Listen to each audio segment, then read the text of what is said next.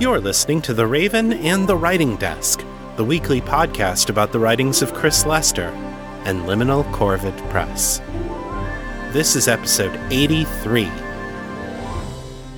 Hello again, Metamorphs. Welcome to another edition of The Raven and the Writing Desk. I'm your host, Chris Lester, the creator of the Metamor City story universe. You can find more of my work at chrislester.org and metamorcity.com. This is the show where I share my fresh new fiction with you and keep you up to date on my life and my writing. So, let's kick things off with this week's story. Today I'm bringing you part 3 of my Metamor City novella, Divide by Zero. If you're new to the show, go back to episode 81 to hear this story from the beginning. The following recap will contain spoilers. Hallie Karmenos is a brilliant young theoretical physicist who has just completed her doctorate at the University of Pyralis. Last week, she presented the defense of her dissertation in a large public talk that was highly publicized around campus. The reason for this unusual step was the extraordinary nature of Hallie's research. She's developed a new model for the way space-time interacts with the ether, the realm of magic, and if her calculations are correct, then seeing the future is physically and magically impossible. After the talk, Hallie encountered a stranger who had watched her presentation with great interest. The man complimented her research, but he also said that the model doesn't work in its current form. His reason for this conclusion? Because griffins can't fly upside down. Though the man's answer seemed like nonsense, Hallie was vexed enough to investigate the matter, only to find that the stranger was correct. The model incorrectly predicted the magic fields that griffins use in order to fly. Hallie was baffled at how the man could have seen this, and she posted an anonymous ad in the local papers, asking to meet with him so she could know more. The stranger responded, and Hallie met him in a virtual cafe on the WorldNet. An apparent malfunction in the cafe's VR interface caused a strange sort of feedback when she shook the man's hand. He introduced himself as Septimus Octogenita, another riddle, based on a game played by mathematicians centuries ago. It means that his true name is 7 letters long, and the numerical values of the letters add up to 80. Septimus agrees to help Hallie by taking a closer look at her model. They will meet tomorrow at her office on campus, so they can go over her research in greater detail. But before he leaves, Septimus has an urgent question for Hallie. What size are her pants? She tells him, but when she asks why, he answers with another riddle. Watch out for puddles. As annoying as his games are, though, Hallie is determined to learn all she can from the man, whoever he is.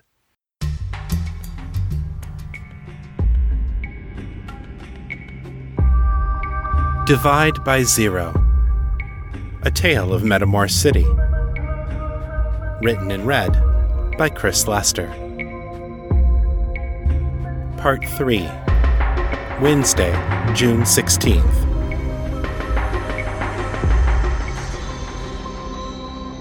I woke up feeling refreshed, energized, and glad to be alive. I couldn't remember the last time I'd slept so well. I pulled open all the shutters and blinds in the apartment, filling the rooms with warm, golden sunlight, then sang to myself in the shower. As I came back out into my room, the towel wrapped around me, I paused in front of my full-length mirror. It had been a long time since I had really looked at myself with anything but a clinical eye. I let the towel fall to the floor and decided that had been an oversight. I raised my arms and turned this way and that, thoughtfully admiring how the beams of sunlight fell across my lean frame, running my fingers through my glossy black curls. I ran my hands down the length of my body and smiled, feeling an odd but welcome flush of pleasure and pride. Sophie was right. It was a shame to hide this under layers of heavy fabric. Maybe now that I'd jumped through all the hoops to get my doctorate, I could afford to enjoy myself a little. Still smiling, I picked up my towel and went to get dressed. In keeping with my sunny mood, I went with a pale yellow camisole, coupled with my usual jeans and sneakers. The business suit only comes out when I have someone to impress. Graduate students can't afford many dry cleaning bills. The sleeveless garment showed off my rich brown skin, and it would also help to keep me cooler in the summer heat. The front of the cami was cut low. It would have shown some cleavage if I'd had any to speak of.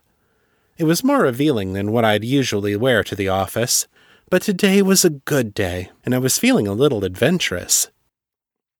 Sophie hadn't come home the night before. Not all that unusual, but it did mean that I'd have to catch the bus up to campus, since she was the one with the skimmer. No matter. The sun was shining. Last night's rain had taken the edge off the heat, and I would thoroughly enjoy the 3-block walk down to the bus stop. Our flat was in the city proper, about a kilometer off of a strip of small shops and second-story apartments that formed a sort of downtown for the surrounding neighborhoods. Morning rush hour had come and gone, but tourists were thick on the ground this time of year, and the streets were full of skimmers, ground cars, and people as I walked down to the bus stop. I looked out at the teeming crowds, the uni students on break and the lovers on holiday, men walking their dogs and women pushing their children in strollers, and it all seemed inexpressibly wonderful. I smiled at people as they passed and walked with my head held high. A little too high, as it happened. As I neared the bus stop, a passing ground car struck a nearby puddle and sent a spray of mud all over my jeans. I stood there, frozen in shock that turned quickly to rage as the man drove off without even an apology. My positive attitude evaporated like morning mist. "What the hell?" I exclaimed, to no one in particular. I looked down at my mud-soaked pants and cursed again under my breath. They weren't even remotely salvageable. There was no way I could go into the office like this. Damn it, I was going to miss my appointment with Septimus. "Dr. Kamenos!" I looked up sharply and was surprised to see that the bus had pulled up to the stop. Right above me, peering out of one of the last 2 windows on the bus, was Septimus. I stared at him for a moment, stupidly. "Are you coming?" he asked, gesturing toward the doors at the front of the bus. I stopped, then gestured helplessly down at my pants. "I have to go home and change." The bus chimed a warning that it was about to depart. "No time," he called. Reaching down beside him, he hefted a bag from one of the small downtown garment shops and waved it in front of me. "Get on, quickly!" I was already moving before I could even think of saying no. I caught the door just before it closed, and my legs made their way to the back of the bus without any conscious direction on my part. Septimus had saved a seat for me alongside his own. He was wearing green again, but he'd replaced the suit with a short-sleeved buttoned shirt and jeans, which made him look like any of 1,000 other tourists. Well, okay, like a particularly charming and good-looking tourist. His eyes danced as he saw me come up and sit down beside him. "I told you to watch out for puddles," he said, passing the shopping bag over to me. I looked inside and found a pair of jeans, size 11 tall, and a cute pair of ruby red sandals. I turned to face him, my jaw hanging open again, and he winked and smiled. "How did you know?" I asked, unable to say much of anything else. He shrugged. "There are 2 answers to that question. The acceptable answer and the other answer. The acceptable answer might say that I knew last night's forecast called for heavy rains followed by clear skies this morning. It would go on to assume that I knew your friend Sophie's proclivities, and that you would likely be forced to take the bus this morning to make our 10 o'clock appointment. I knew where the bus stop was, and that the heavy traffic of the tourist season would make it likely that whatever pants you wore upon leaving the apartment would be soiled by the time you reached the university." I laughed. "That's the acceptable answer? It makes you sound like a stalker." He waggled his eyebrows. "Or just brilliantly insightful and generally well-informed." "Or that," I agreed, laughing again. I could feel my cheery mood of this morning slowly making its way back to me. "So what's the other answer?" He gave me a look of mock surprise. "Why, that I saw it all in a vision, of course. But we both know that's impossible." I snorted and shook my head. "All right, fine. However you did it, thank you. I've been looking forward to our meeting, and I'd hate to have missed it because of a puddle. I can't wait to get started." You already have, he said. Upon our arrival at the university, I changed clothes, stuck the dirty ones in a plastic garbage bag, then led Septimus up to the tiny office that I shared with 2 other grad students. Neither of them were there at the moment. Classes were out, and most students were at the beach or home visiting their families, so I stole one of their chairs and sat down alongside Septimus as we powered up the computer terminal. He found a hard copy printout of my dissertation on my desk and began leafing through it, occasionally murmuring something under his breath. "Will it trouble you if I write on this?" he asked after a moment, looking up. I leaned over and peered at the cover. "No, go ahead. That's just a proofreading copy. I've already submitted the official ones to the college for binding." He was already busily jotting notes in the margins. "Given what you discovered about griffins," he said absently, "you might want to ask to submit an addendum." "It's not the dissertation that worries me," I said, bringing up the mathematics program I'd used to build my model. "Those are allowed to be imperfect. The real trouble is the paper we're writing for monology. Can you imagine if it were published with flaws like the one you found, after the way I talked up the implications? We'd be a laughingstock in the community." He gave me an unexpectedly sharp look. "What is more important to you, your reputation or the pursuit of truth? I must warn you, I have been in the truth-seeking business for a long time, and it has done nothing to improve my reputation." I shifted uncomfortably, feeling a blush settle into my cheeks. "Well, of course I want to follow the evidence where it takes us. I don't want to have a good-looking paper just to have a good-looking paper. I want to know how things work." He nodded. "And are you willing to risk your reputation for this? Are you willing to ask impertinent questions and accept uncomfortable answers?" I nodded, feeling a little more confident now. "If that's where the evidence leads us, then yes." His eyes grew distant, staring off into some point in space behind me. "So you are," he murmured. Then, suddenly, he was back, smiling that handsome smile and engaging me with those startling eyes. "Very good. Let's begin by examining the theoretical underpinnings of your model." The process took hours. Beginning with the overview I had given in my talk, I now showed Septimus all of the ugly details of developing the model that went unseen by the general audience. He rarely spoke except to ask questions, seeking clarification on some minor point, or asking me to explain the rationale behind this or that assumption that I had used in the model. He absorbed everything with remarkable speed, and in many cases he saw where I was going well before I got there. The complex mathematics that caused many scientists' heads to spin were absolutely no hindrance to him. "You haven't said much," I noted, as the clock approached 5 in the afternoon. I'd finally said all that I could think to say about the model, and he had run out of questions. "You must have seen flaws in what I told you, because they're obviously there. How come you haven't pointed them out to me?" He stroked his beard for a moment, thoughtfully, then raised his hand between us as if he were holding something. "I see the flaws in the results," he said after a moment. "I see the ways in which this or that prediction fails to conform to what I know to be true of reality. But those flaws are not the problem. I see the logic that leads you to those flawed conclusions, and the logic is not the problem either. What I have been doing here today is following the lines of logic from those flawed conclusions back to the flawed thinking that created them." He leaned forward and closed his hand into a fist, looking at me seriously. "You see the world through a certain lens, one that is shaped by your upbringing. Although quantum mechanics decrees that the universe is intrinsically disordered and unpredictable, you have never truly accepted that. Indeed, the whole of your career could be viewed as an attempt to divorce uncertainty from existence. You assume that the universe is mechanical, that time is linear, that cause follows effect, that reality is deterministic. Everything is explicable and rational given time and patience. Truth is nothing more than the systematic interpretation of facts. If you could catalog every variable, account for every component of a system, everything could be predicted and explained. Randomness is an illusion caused by ignorance of some or all of the forces in play. Does all of that sound right?" I nodded, frowning slightly. He leaned closer, now holding up both of his fists in front of him.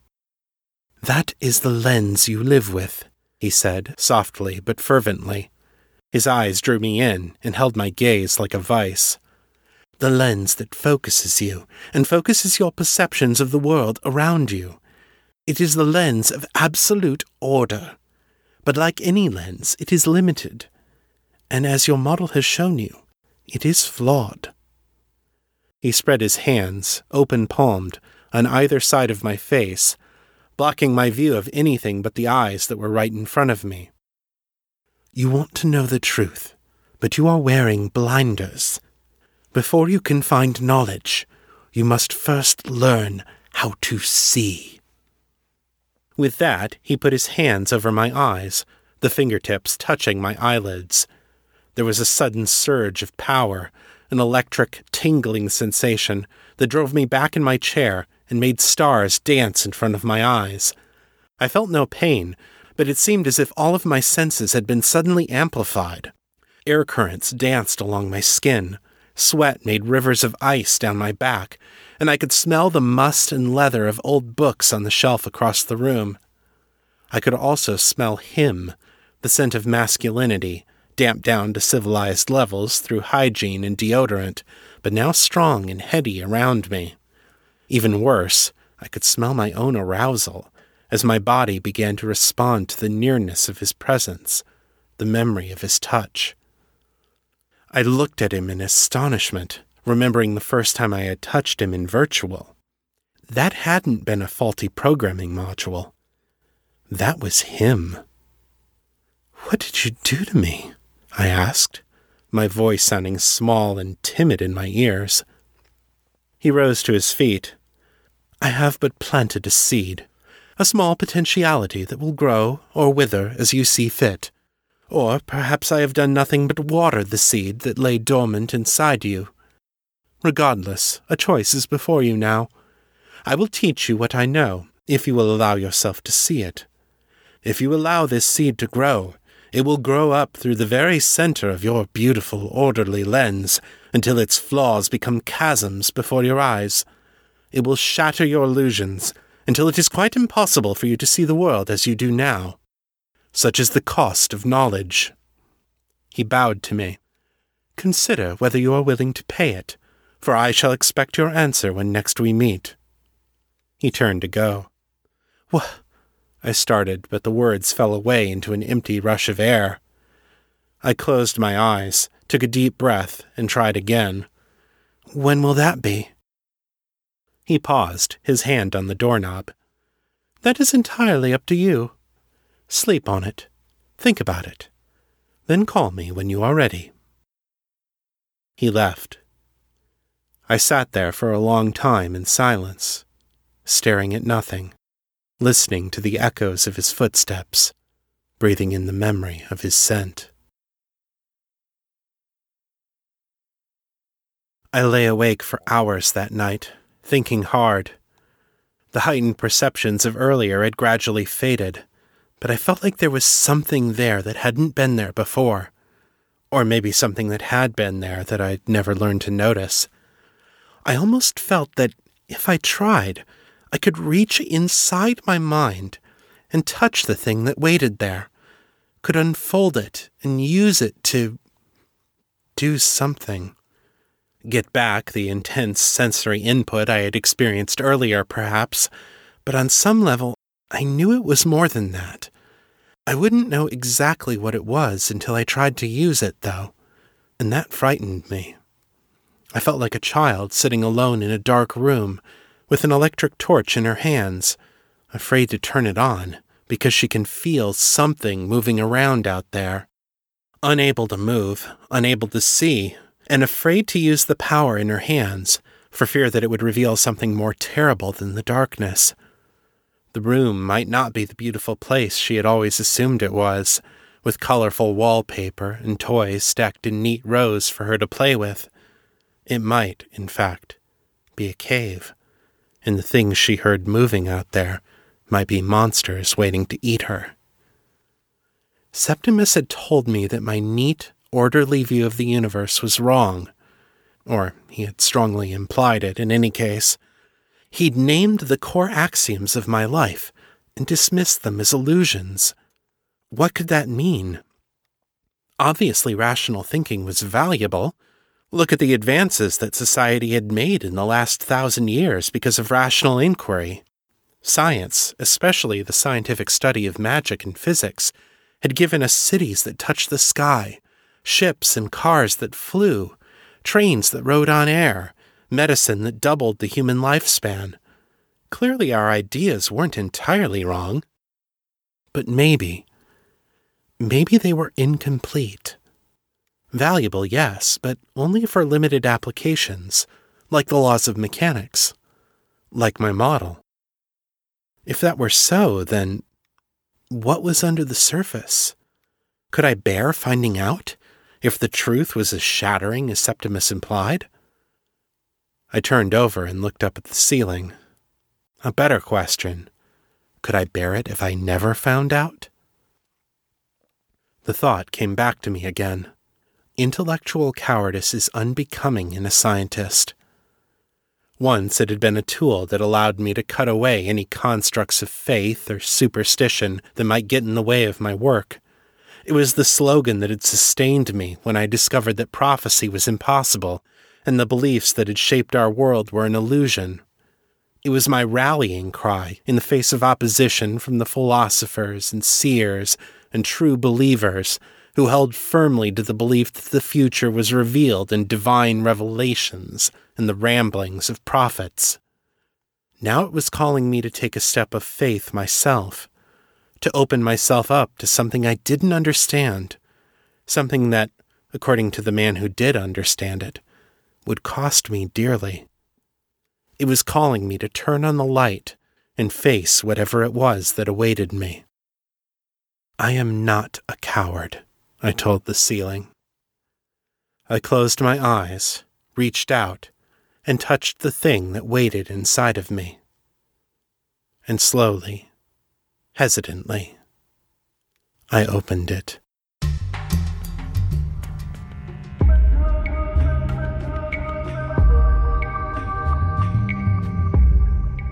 And that's the end of part 3. What does Hallie find when she opens Septimus's gift? Find out when Divide by Zero continues. This is my last episode for 2016. I'll be taking a couple of weeks off for Christmas and New Year's, and then return in early January with the last 2 parts of Divide by Zero. So for one last time this year, let's check in on my latest storytelling efforts. Here's your weekly writing report.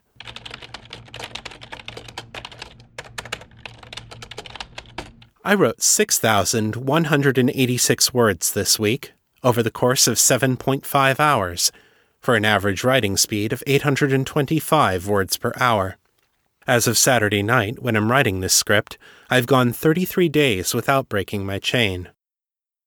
This week I continued working steadily on my Artax-centered Christmas story, A Wizard Family Solstice. I had to throw out about 900 of the words I had written on Thursday, because the characters had gotten stuck in a way that wasn't fitting the tone I had in mind. So I backed up, had one character make a different choice, and that led to a chain reaction of other choices that brought the story to a much better place. I ended up writing more than 2,000 words on Friday night, so the decision really paid off. Throwing out scenes like this isn't something that I do very often, but this experience was a good reminder for me that sometimes it's exactly the right thing to do. And now, the feedback. Corinthia Hannah wrote in about the story Missing Pieces, which is found in the Divine Intervention story collection. She writes, I've been working my way through the Metamor City stories over the past month, and I just finished Missing Pieces. Joe's story brought me to tears, and I wanted to thank you for sharing it. As a trans woman, it's rare to find stories that can convey that need to be whole. Thank you so much. You're welcome, Corey. Special thanks for this episode goes to Addie Reed, who checked over the rough draft to make sure that it felt true to life. I really appreciate Addie taking the time to help me tell Joe's story right. Thanks for writing in. After part 1 of Divide by Zero, several folks chimed in on the Fans of Metamor City Facebook group with their thoughts about the story. Daniel Stoker raised a good question. He said, "When she declared science and magic can't divine into the future, my first thought was, well, what about psionics? As I don't know quite how that fits in the physics of your universe." Unquote. Good question, Daniel. Psionics is a little spooky and hard to explain even within the confines of the Metamor universe. There does seem to be a link of some kind between psi powers and the ether. This is supported by the fact that exposure to large sources of life-aspected mana can give people psionic powers. But while magic depends on calling forth and storing mana that comes from outside the person's body, psionics depends on something that is inside the person. Since psi is specifically associated with life-aspected mana, it may be that psis have a direct connection to the numen, the divine essence of life and creation in the Metamor universe. But since the psis have never let themselves be studied by anyone outside the collective, we may never know for sure. If Halley's equations are right, though, and there is some sort of limitation on setting information backwards in time, that would apply to all forms of divination, magical or psionic.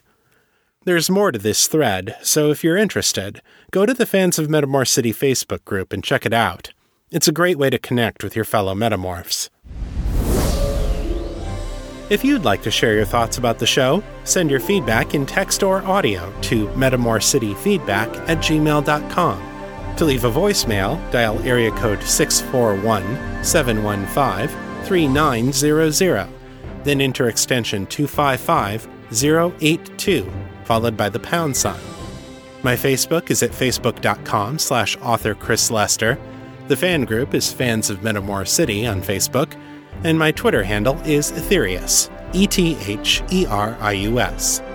If you like this show and want to help me keep making it, you can make a monthly pledge to support it at patreon.com/author Chris Lester.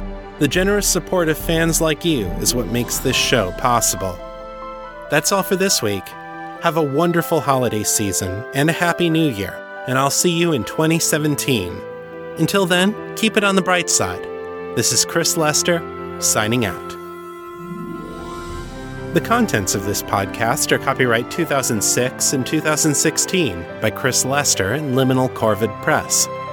The show is released under a Creative Commons, Attribution, Non-Commercial, No Derivatives license, so don't change it, don't sell it, but feel free to share it all you like. For more information about this license, please visit creativecommons.org.